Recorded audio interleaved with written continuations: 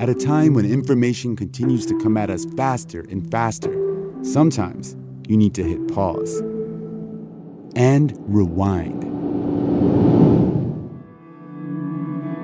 NPR's Throughline takes you back in time to the source of the news stories filling your feed.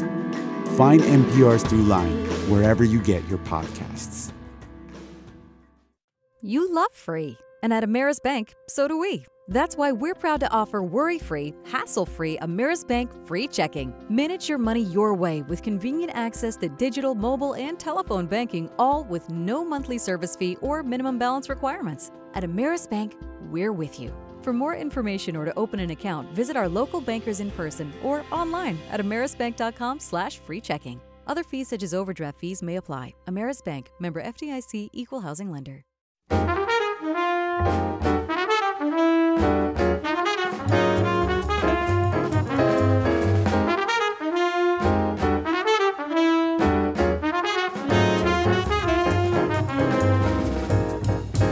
From WABE in Atlanta, this is City Lights. I'm Kim Drobes, in for Lois Reitzes, and it is great to have you along. Just ahead on the program, we'll hear about the hands-on sensory experience in Buckhead known as the SLUMU Institute. Then later, our series Speaking of Art highlights Fabian Williams, and later still, Christian Cave of Caveman Wildlife joins us for our new bi-monthly series, Expedition Atlanta. First, the Italian-American pioneering artist Joseph Stella was born in Italy in 1877. He made his way to New York in 1896, and by 1913, he was acclaimed for his daring depictions of New York City. His futurist-inspired paintings of modern life were well ahead of their time, and although he painted a wide array of subjects, the exhibition Joseph Stella, Visionary Nature is the first major museum exhibition dedicated solely to his nature paintings.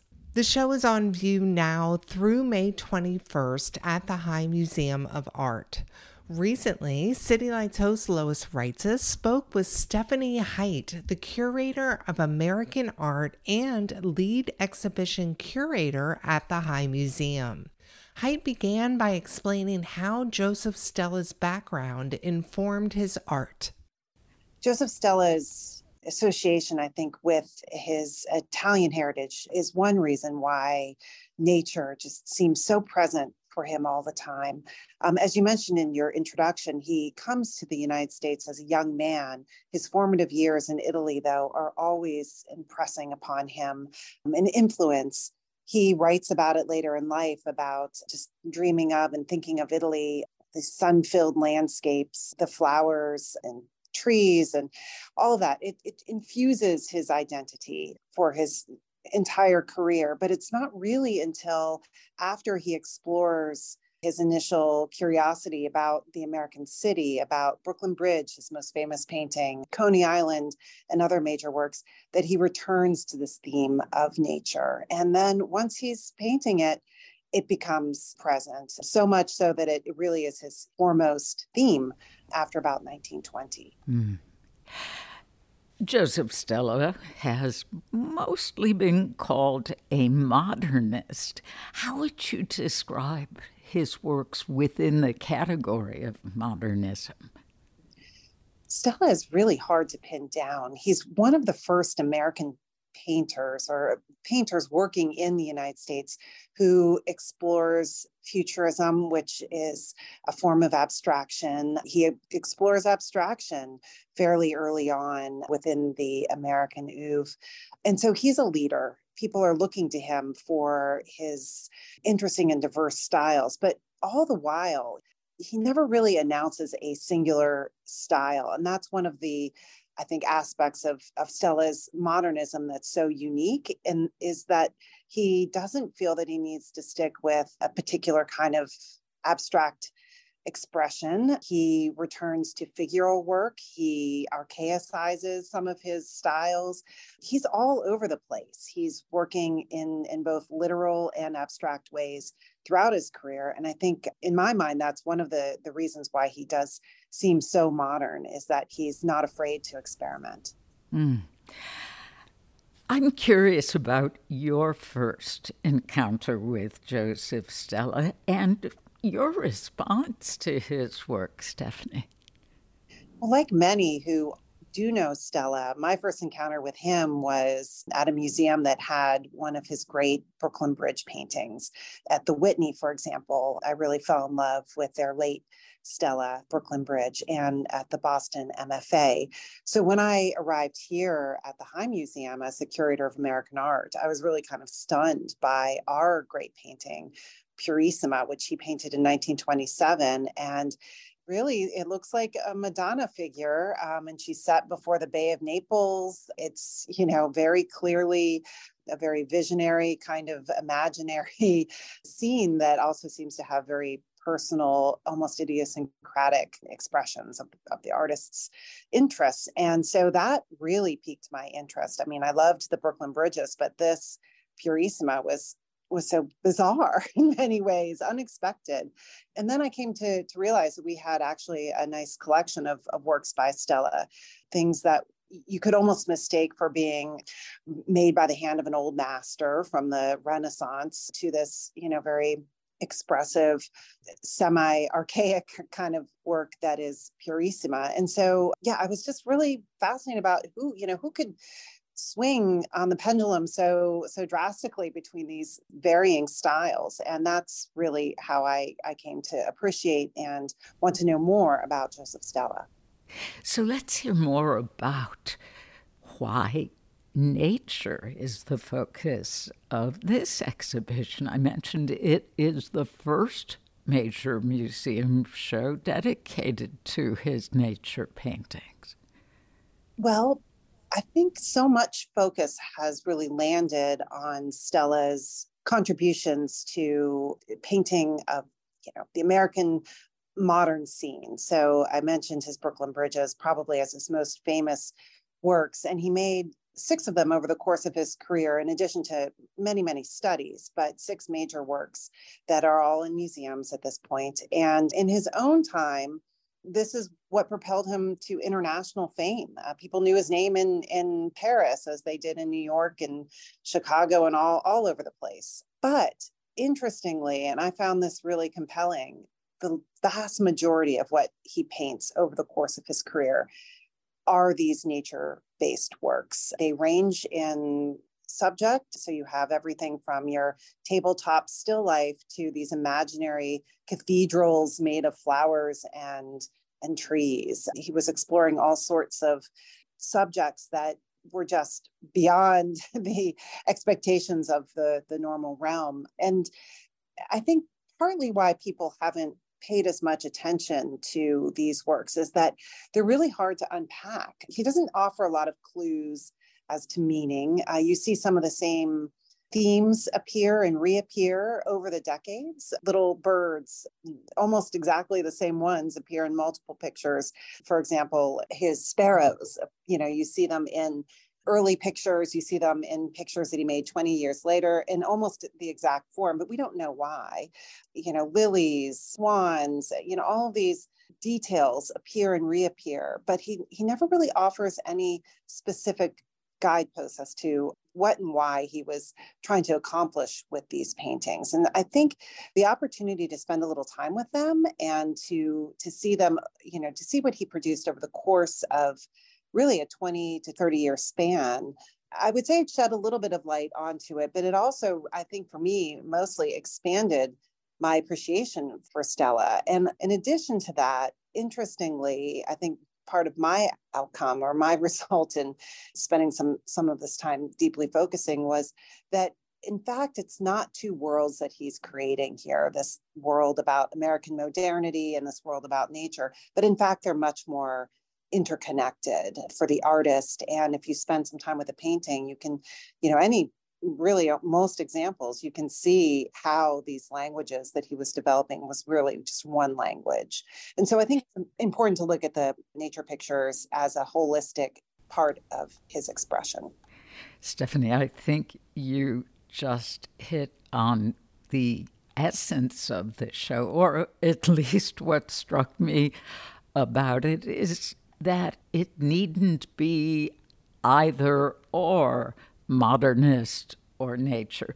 These nature paintings are not botanical drawings.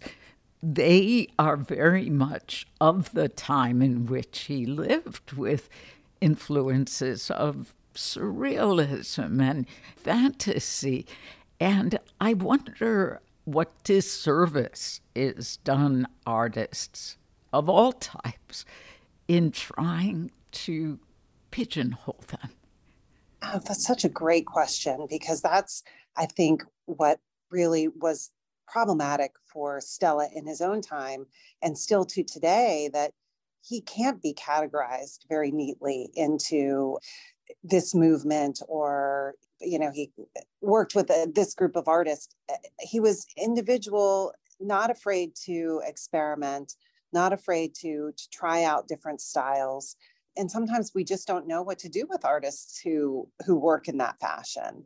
So yes, a disservice indeed. But if you can open your mind up to someone who doesn't color within the lines, if you will, then you really can explore and go down a really rich and fruitful path with Stella. I also wanted to mention your mention of surrealism.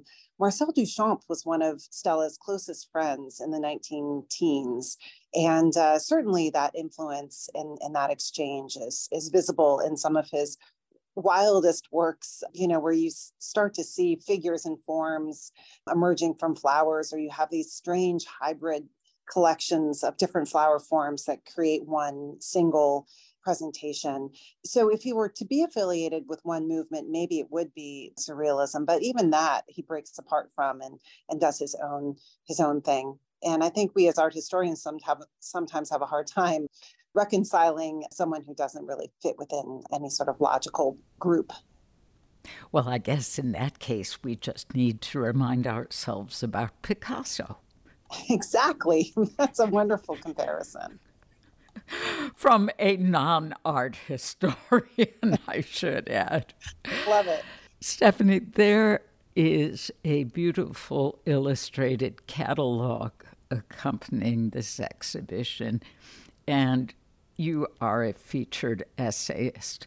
Would you talk a bit about what you wrote? My essay was really, perhaps in writing it, a process for me and trying to understand Stella and these nature works.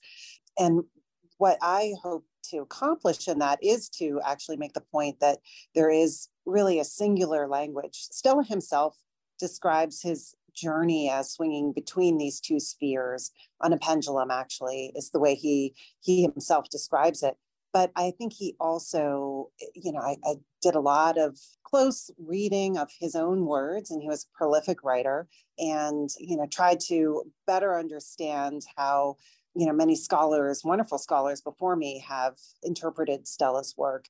And just through that process came to understand Stella as someone who was living with one foot in two worlds, both, when it was described that when he was in Italy, he was seen as too American, but when he was in America, he was always seen as Italian. He retained his Italian accent for his whole life. So he was always struggling with, who he was and how to present himself in some ways. But all of that mix and jumble, I think, of his large personality equaled this openness to create a world that really was without boundaries, without limits. And so that, to me, equaled a vision that he had that really spoke equally well to his American subjects, if you will, and these nature works. They're all one big pot, is how I think ended up imagining Stella's approach to creation.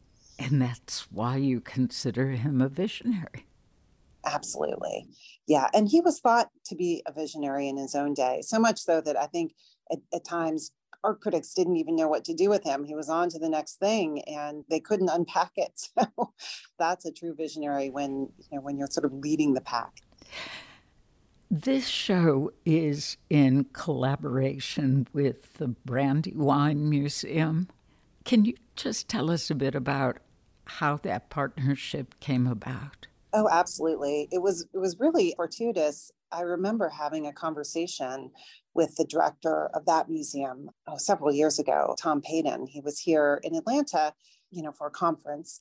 And I remember standing in front of our Purissima with him and just discussing how wild Stella was and how interesting it would be to know a little bit more about him. And I know that Tom had already been interested in Stella. A few years later, we got word that they were working on a Stella project, and we very quickly got linked into that. And then, over the course of our relationship, I just ended up taking more of a lead in the curatorial role. So it was a lot of fun for me, and it was a great partnership all along the way. Hi, museum curator Stephanie Height. The Joseph Stella Visionary Nature exhibition is on view through May 21st, and more information is on our website, wabe.org/citylights. In a moment, City Lights producer Summer Evans gets slimed at the SLUMU Institute, and later, wildlife contributor Christian Cave joins us for Expedition Atlanta. Amplifying Atlanta, this is WABE.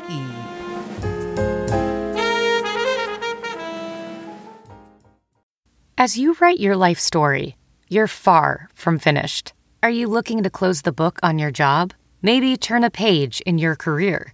Be continued at the Georgetown University School of Continuing Studies. Our professional master's degrees and certificates are designed to meet you where you are and take you where you want to go. At Georgetown SCS, the learning never stops, and neither do you. Write your next chapter. Be continued at scs.georgetown.edu/podcast. Welding instructor Alex DeClaire knows VR training platforms like ForgeFX help students master their skills. There's a big learning curve with welding. Virtual reality simulates that exact muscle memory that they need. Learn more at meta.com/metaverseimpact. This is City Lights on WABE. I'm Kim Drobes, in for Lois Reitzes. Thank you for being here. Last year, the SLUMU Institute opened a new hands-on sensory experience in Buckhead. It's a colorful place filled with slime showers, a slime wall, various ooey-gooey interactive elements, and a sensory room with kinetic sand. City Lights producer Summer Evans spoke recently with the slime queen herself, co-founder Karen Rabinovitz. Karen began by sharing how she first discovered slime. So, when I first discovered slime, I was 4 years old. I played with the Mattel version, and I have really distinct memories of being a complete slime fanatic, having every single variety. That was the only thing I wanted as a holiday gift or any kind of present. There were epic fights in my house because I was not the neatest child. And now I'm flashing forward to my late 40s. And I actually was going through a very, very hard time in my life with a lot of loss, a lot of tragedy around me, and intense grief and mourning. And it was a really, like I said, hard time, and it put me into a depression. And one day, a friend of mine came by, and her daughter was with her, and her daughter was 10 and happened to have slime. And she had today's slime, which is handmade and really beautifully colored and scented. And I was very curious about it, especially because of my early childhood love of the non-Newtonian fluid. And I said, "Oh, Maddie, I want to play with your slime. I have to see what today's is about." It was so different from the way I expected it to be, and so different from the slime I grew up with. I was completely enthralled. The slime I was playing with smelled like Fruit Loop cereal. So the minute I smelled it, it was like I was 7. I was at the dining room table and trying to construct my best argument for one more bowl. And of course, losing that argument. And 4 hours went by. And I didn't even hang out with my friend. I was just all up in the slime world with her daughter, talking about all the different textures, trying to understand the nuance. She was showing me all the things you do with today's slime, how you can make bubbles, how it makes pops, how the quote unquote satisfying, all the different ways to play with it, what's a good play in a slime world, what's not considered quote unquote satisfying play. And when they were leaving, I really kind of realized that this semblance of time was my first time in probably 2 years where I had a genuine smile. Like I was saying, I was really, in a very bad place. I had lost my husband, and 9 months on the heels of losing him, I lost my cousin in the Parkland school shooting. And I didn't think life could ever recover. I was living in a place of just acceptance of pain. And for me to have escaped pain in a way that was so playful and joyous was kind of miraculous. So I said, where do I have to get more. And she told me about kids online selling slime through their, individual shops.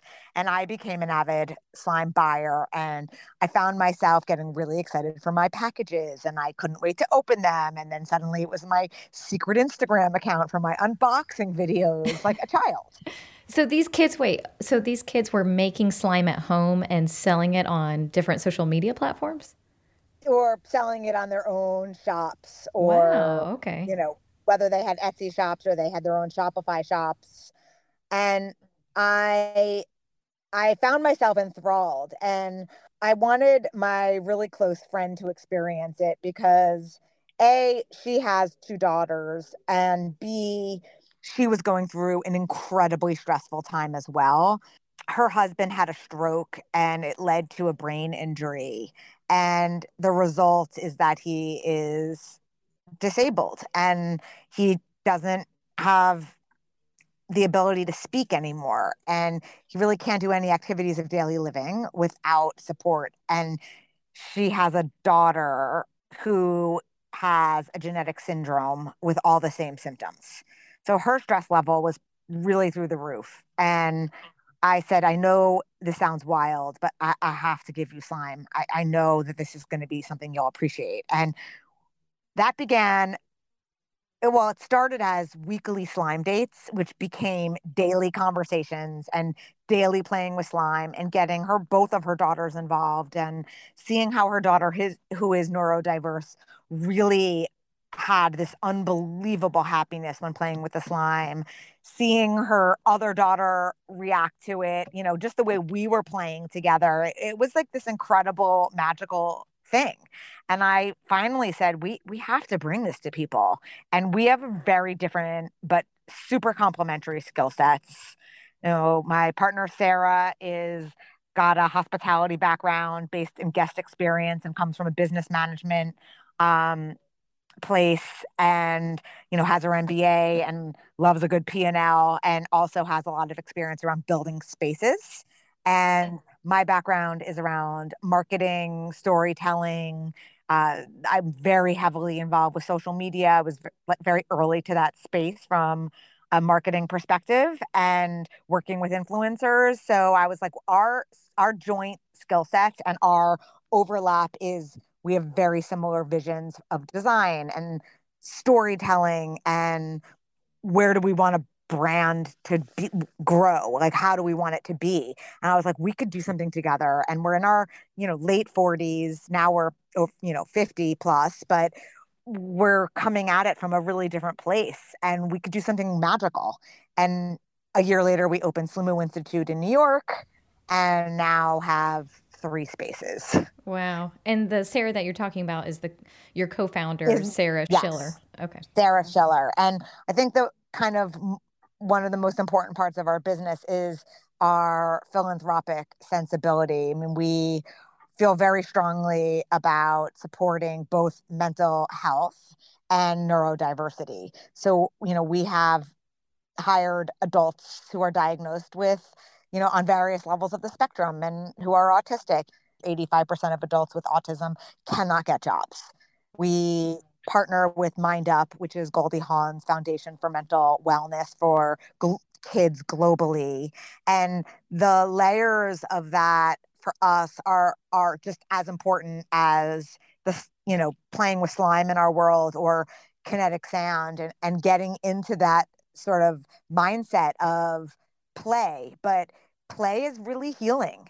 And when you play with other people, and whether it's your family or your friends or you're coming with your entire company and it's a corporate event, you're connecting with them. And you find that suddenly both of your hands are in the slime or the sand or the other compounds that we have.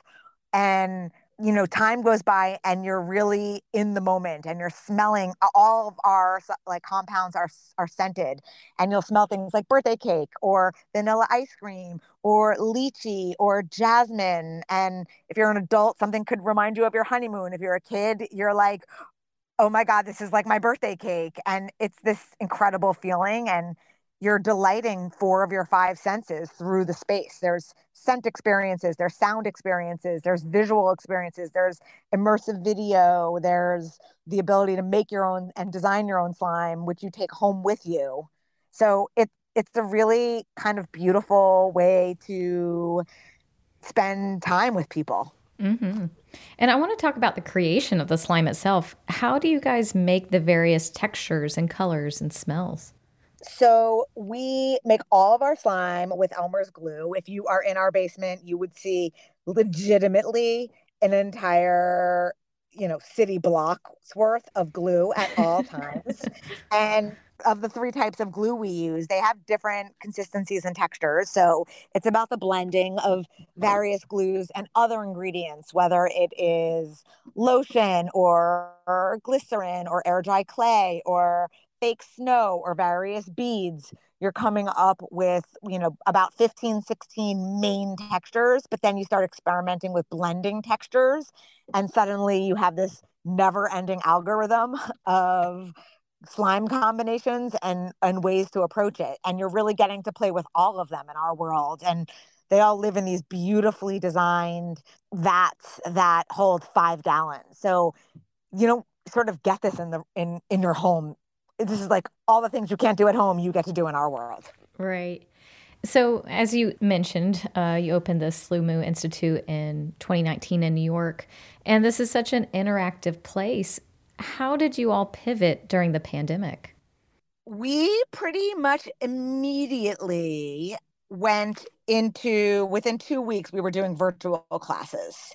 And our virtual classes began as one-offs with each different texture. We started to see the hunger from our audience for this. So then we started to come up with curriculums, 6-week after school classes, 6-week, week after week with the same group of people, Camp Slumu. We started to do corporate classes where we were teaching companies, and this became the adult's way to escape. And instead of a drink after work or a company offsite, they were getting together on Zoom and all making slime together and being silly together, because it really kind of brought back that sense of community and happiness. We obviously really kind of developed out our e-commerce offering and a subscription service, and that really got us through a very challenging time. And then we came back as the world and New York City enabled us to come back. And, we put in protocols such as alcohol wipes by every single slime. In the beginning, we always had wipes, but then we made sure they were alcohol based. And, what we found was that people were just really hungry to experience again and really hungry to get out and connect and play. And we made it through and are now in a time of spreading the slimy love across America. So at the beginning, when people were doing this over Zoom, they could purchase some slime and do it at their home while also connecting with each other. Exactly. Gotcha. Okay. Karen, you have some Atlanta ties. I read that you are an Emory graduate and you interned here. I did intern there for Women's Wear Daily in 1993 to 1994. I'm aging myself. I was a senior in college, and my boss then is still my friend. We still talk. I was obviously just in Atlanta and for our installations and opening, and I spent time with her, and she was there, and then I actually met some other interns of hers, and I was like, oh my God, we're all molded under Anita. Full circle moment. Yeah.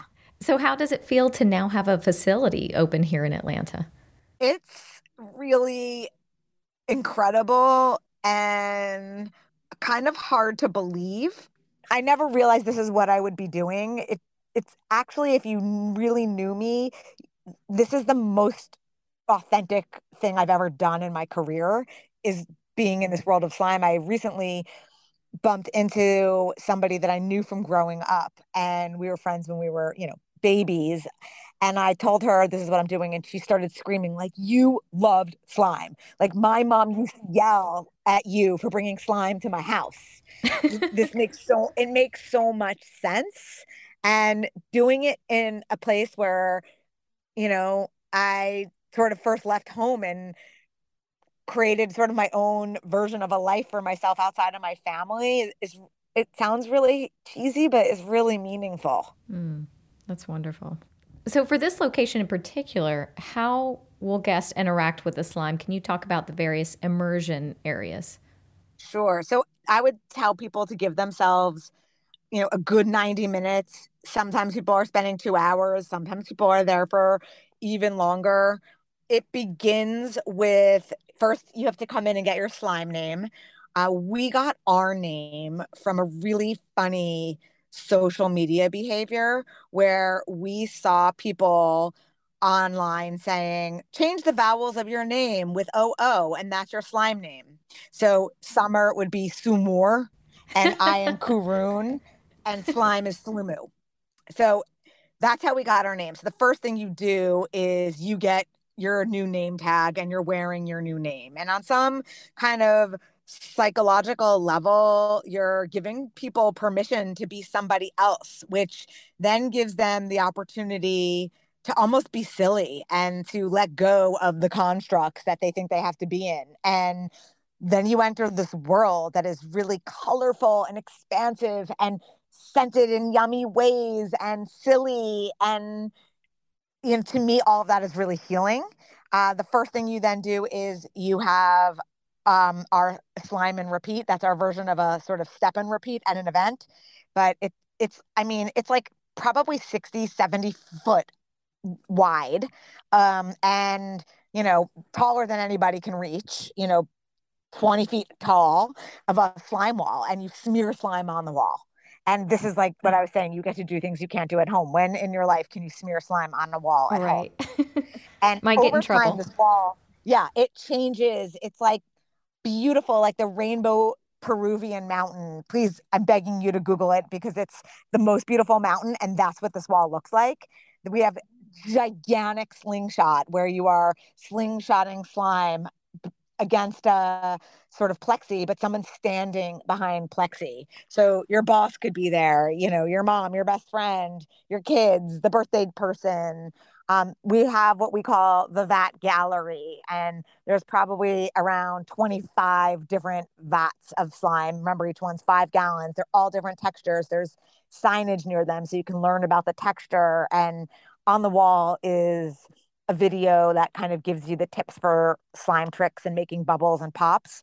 I find that people aren't really looking at it. They don't even care. They're just, digging in and diving in. And some of the vats have little fun accessories like a tennis racket that you push it down and you lift it up and slime drizzles down like angel hair spaghetti.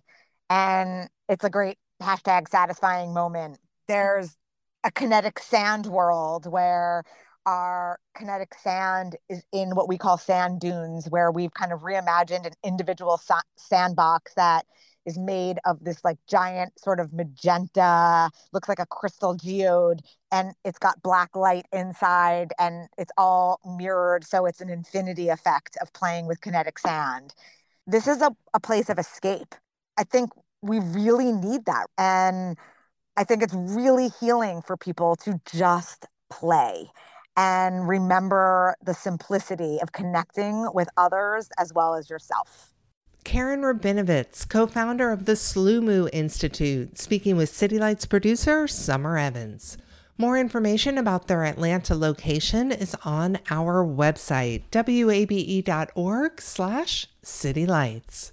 It's time now for our series, Speaking of Art, where we hear from local visual artists in their own words. Hi, my name is Fabian Williams, and I'm also known as Occasional Superstar. Sometimes.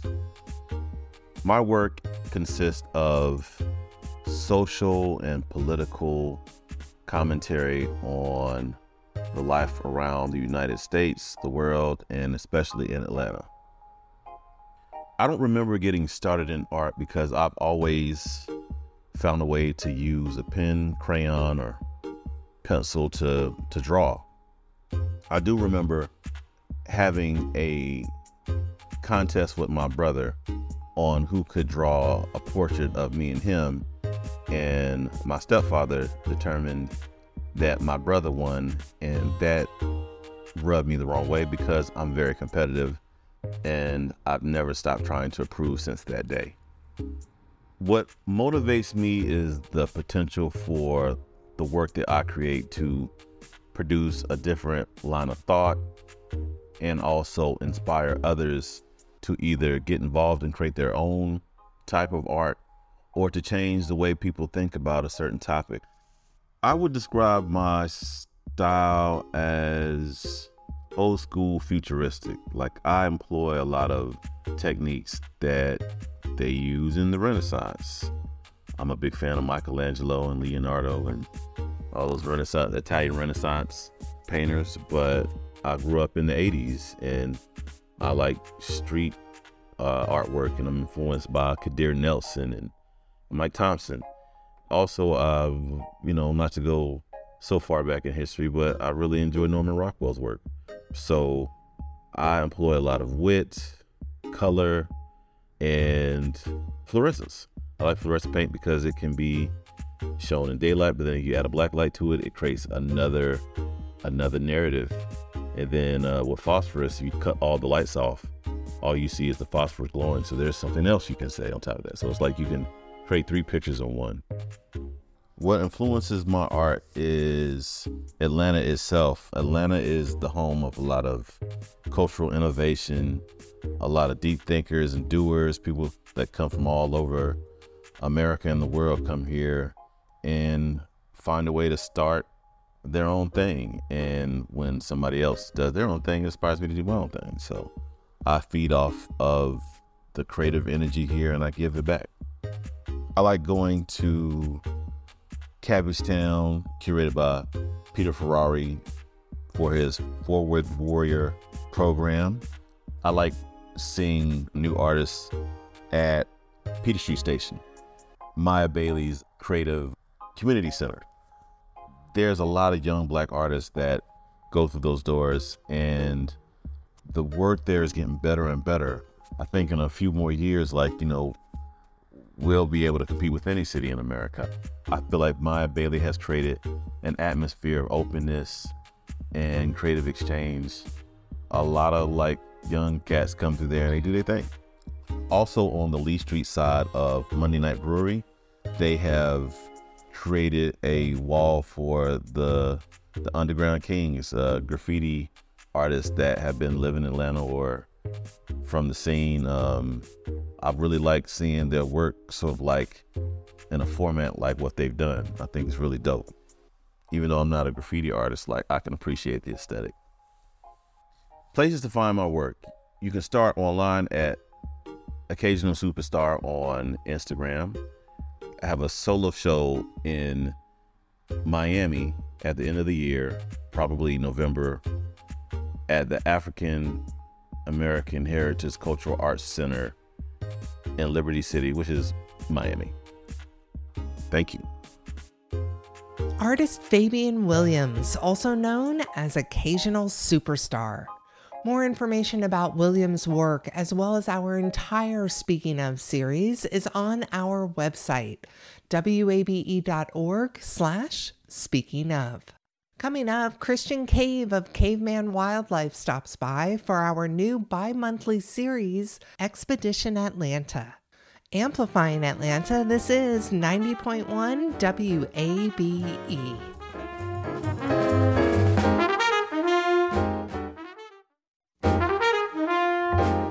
This is City Lights on WABE. I'm Kim Drobes in for Lois Reitzes. Thank you for listening.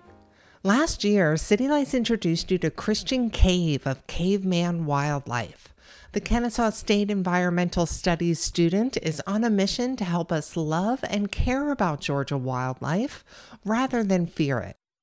Today, we're happy to welcome Cave back to City Lights as a contributor.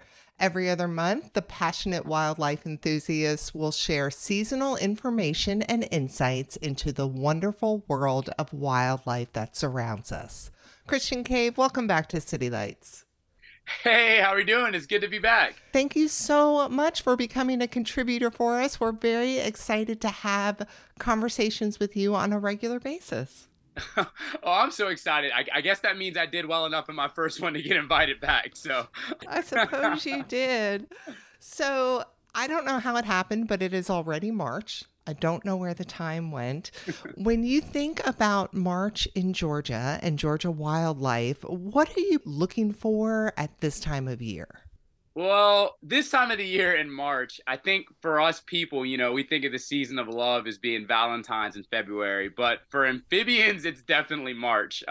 This time of the year, you have those early spring, kind of warmer days start to pick up, and especially the warmer nights, where it starts getting up into the 60s and 70s-ish, and then you get these nice warm rains. And essentially what that does is it brings out all types of amphibians, from salamanders to newts to various types of frogs and toads, and they just go to basically these temporary pools called vernal pools that are essentially fishless areas that get filled up with water. So you're looking at these like kind of shallow pools of water in the middle of forests, and there's no fish and there's no aquatic predators in them hardly. So these amphibians will go in there, and this is like a local hookup spot, I guess you could say, for all the salamanders and frogs and things like that, where they can find a safe place to breed, lay their eggs, and then their larvae will hatch out and get to, go through the whole life process. When you're driving around, maybe late at night, and if it's raining slightly and, you can tell it's a warm night, if you keep an eye out on where you're driving through, if you're cutting through some woods that has some water, like creeks or maybe pondish areas around them, you can actually see frogs and salamanders on the road. So, you might want to drive a little bit slower if you can, to avoid flattening the amphibians that are trying to find love on those warm nights. And if I want to go on a nature walk and try to catch a glimpse of some of these romantic fellas, where would you say is closest to the city that I might be able to spy something? Some areas that I've found some really pretty areas and just good spots for vernal pools are Sweetwater Creek State Park. If anybody's ever been there, if you walk along some of those trails in March, you can pretty much start to see where after a good rain, you start to notice those pools that I'm talking about filling up in areas in the forest. And you want to be super careful. You don't want to leave any trash behind or any pollutants of any sort, because they're, like I said, very crucial habitats for a lot of amphibians, and water quality is just as important as no predators. Like late at night, you can hear like the kind of like the chirping of these things in the woods, and some people don't know what that is. They're like, what is that? And I've told people like, oh, those are like chorus frogs or like whatever types of frogs out there. So if you hear those, you can help find vernal pools a little bit easier.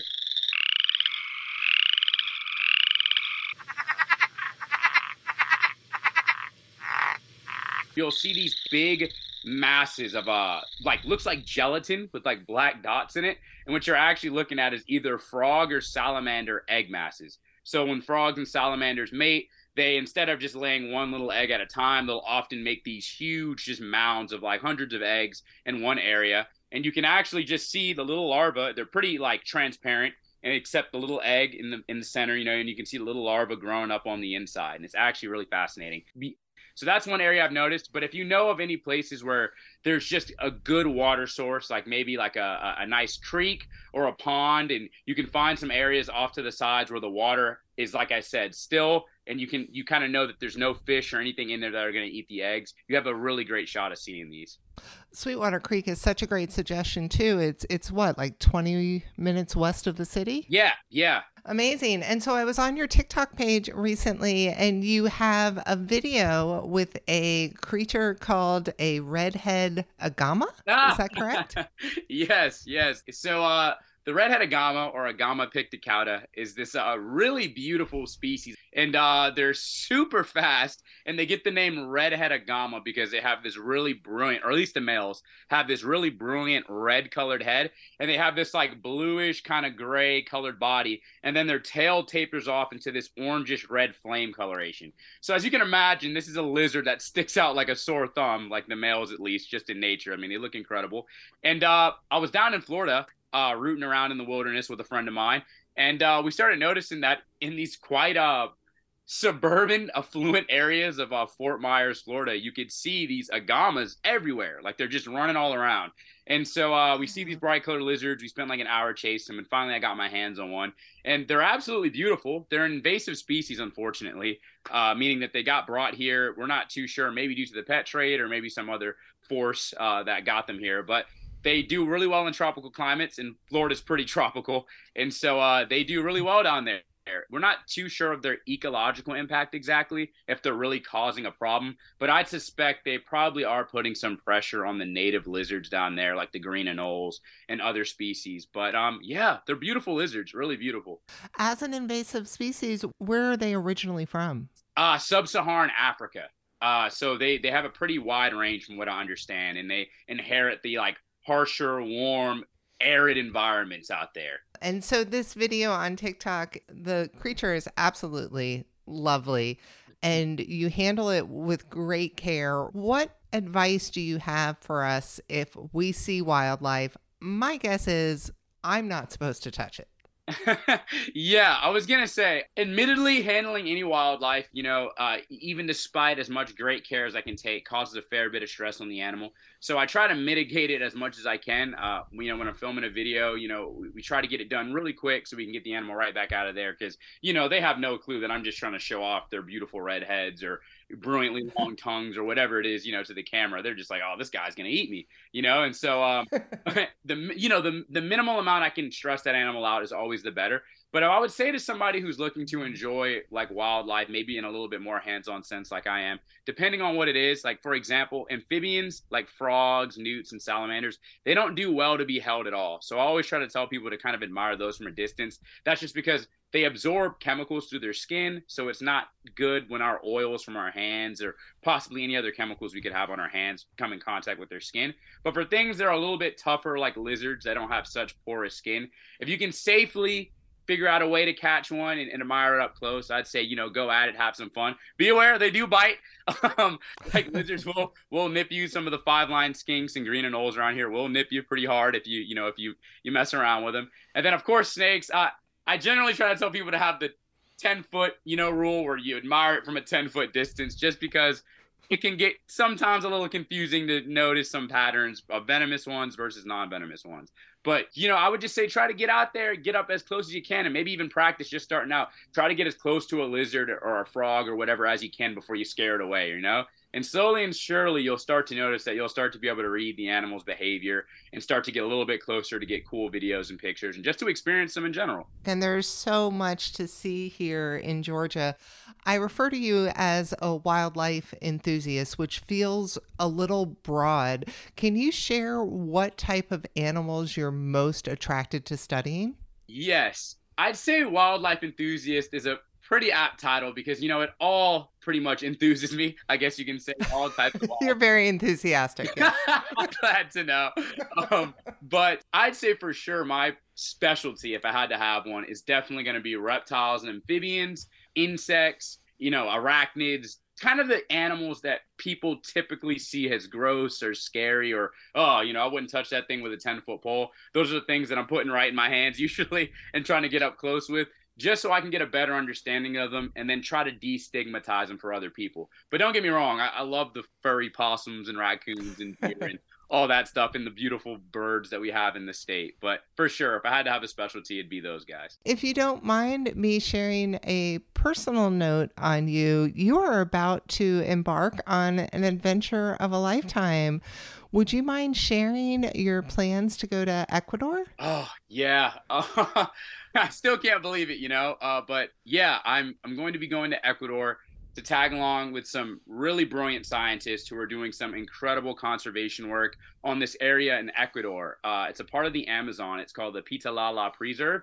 And essentially, I'm going to be tagging along and using kind of my social media audience to bring more awareness to their cause of trying to highlight the biodiversity that's in this preserve and why we should protect it from gold mining that's going on in the area. And hopefully the efforts from doing such awareness projects and bringing more attention to it and getting more support for this preserve, we could actually get this area expanded to protect the countless amounts of species. I mean, I'm sure, as you all know, the Amazon rainforest has biodiversity that's pretty much unmatched, nowhere else in the entire world. And this is going to be my first time going out of the country, period. So I'm very excited, but very nervous, to just get kind of thrown into the Amazon rainforest. But I'm glad I'll be there with some very experienced professionals and people who are going to be guiding me, and I know I'm going to learn so much more and just see things. I was joking around with my buddies who are into this stuff too, that no matter how much I study Amazonian wildlife, I'm going to flip over a leaf and go, what is that? There's just so much over there to see. So I'm very excited. Well, we are very excited for you. What an incredible opportunity. And we will look forward to visiting with you again in May, and you can tell us all about your adventure. Oh, I can't wait. Hopefully I have some great videos and pictures to share. Wildlife enthusiast Christian Cave and our series Expedition Atlanta. You can follow Cave's adventures on TikTok and Instagram at Caveman Wildlife, and more information is on our website, wabe.org/citylights. Finally today, a bit of sad news. After 42 years of entertainment, the Atlanta Lyric Theater has closed its doors. They will not present their final 2 performances of the Cabaret series, and the last 2 productions of the season are also canceled. Atlantic Lyric board chairs wrote that their financial resources are not sufficient to finish this current season or embark on the next. The board decided to dissolve the theater company immediately. You've been listening to City Lights, our daily exploration of arts and culture. Tomorrow at 11 a.m., we'll speak with the co-owners of MJQ Concourse and hear about their upcoming move to one of the most unusual spots in underground Atlanta, the decades-vacant space of Dante's Down the Hatch. Plus, artist Toki Rome Taylor details her exhibition, Insight, the Body as Artifact, on view now at the Hammonds House Museum. If you missed part of today's show, like our earlier discussion about the High's new Joseph Stella exhibition, you could catch up through our podcast or on our website, wabe.org/citylights. There you'll find a complete archive of our stories so you can listen to City Lights on your schedule. City Lights executive producer and host is Lois Reitzes. Our producers are Summer Evans and Janine Eder, and our engineer is Shelley Canavy. I'm City Lights senior producer Kim Drobes, and we would love for you to connect with City Lights on social media. We are at WABE City Lights on both Facebook and Instagram.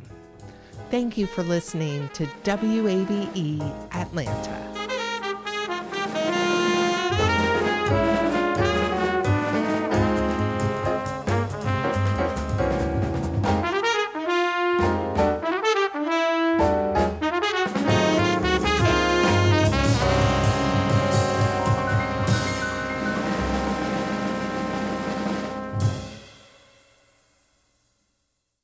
The world has changed, from shifts in power to a mental health crisis. So with all this social change, how do we balance the human desire for empathy, the business need for productivity, and the hope to make an impact in our community? This is a new podcast, The Social Impact Leader. I'm Jeff Schinnebarger. Join me as we explore people doing work a little different. Available every Wednesday at wabe.org/podcast or wherever you get your podcasts. WABE. Hey, y'all. I'm Mark Kendall. And I'm David Perdue. And we're the hosts of What's Good Atlanta, the new weekly comedy podcast from WABE. On What's Good Atlanta, we run down uplifting and unusual headlines from the universe known as Atlanta. And while we may not be journalists, we are comedians, and we'll be breaking down news and breaking down the stories that make you smile. We're just trying to see what's good, Atlanta. Episodes drop Fridays at WABE.org or wherever you get your podcasts. I get mine from a guy named Craig. Shout out to Craig. Mm-hmm. WABE.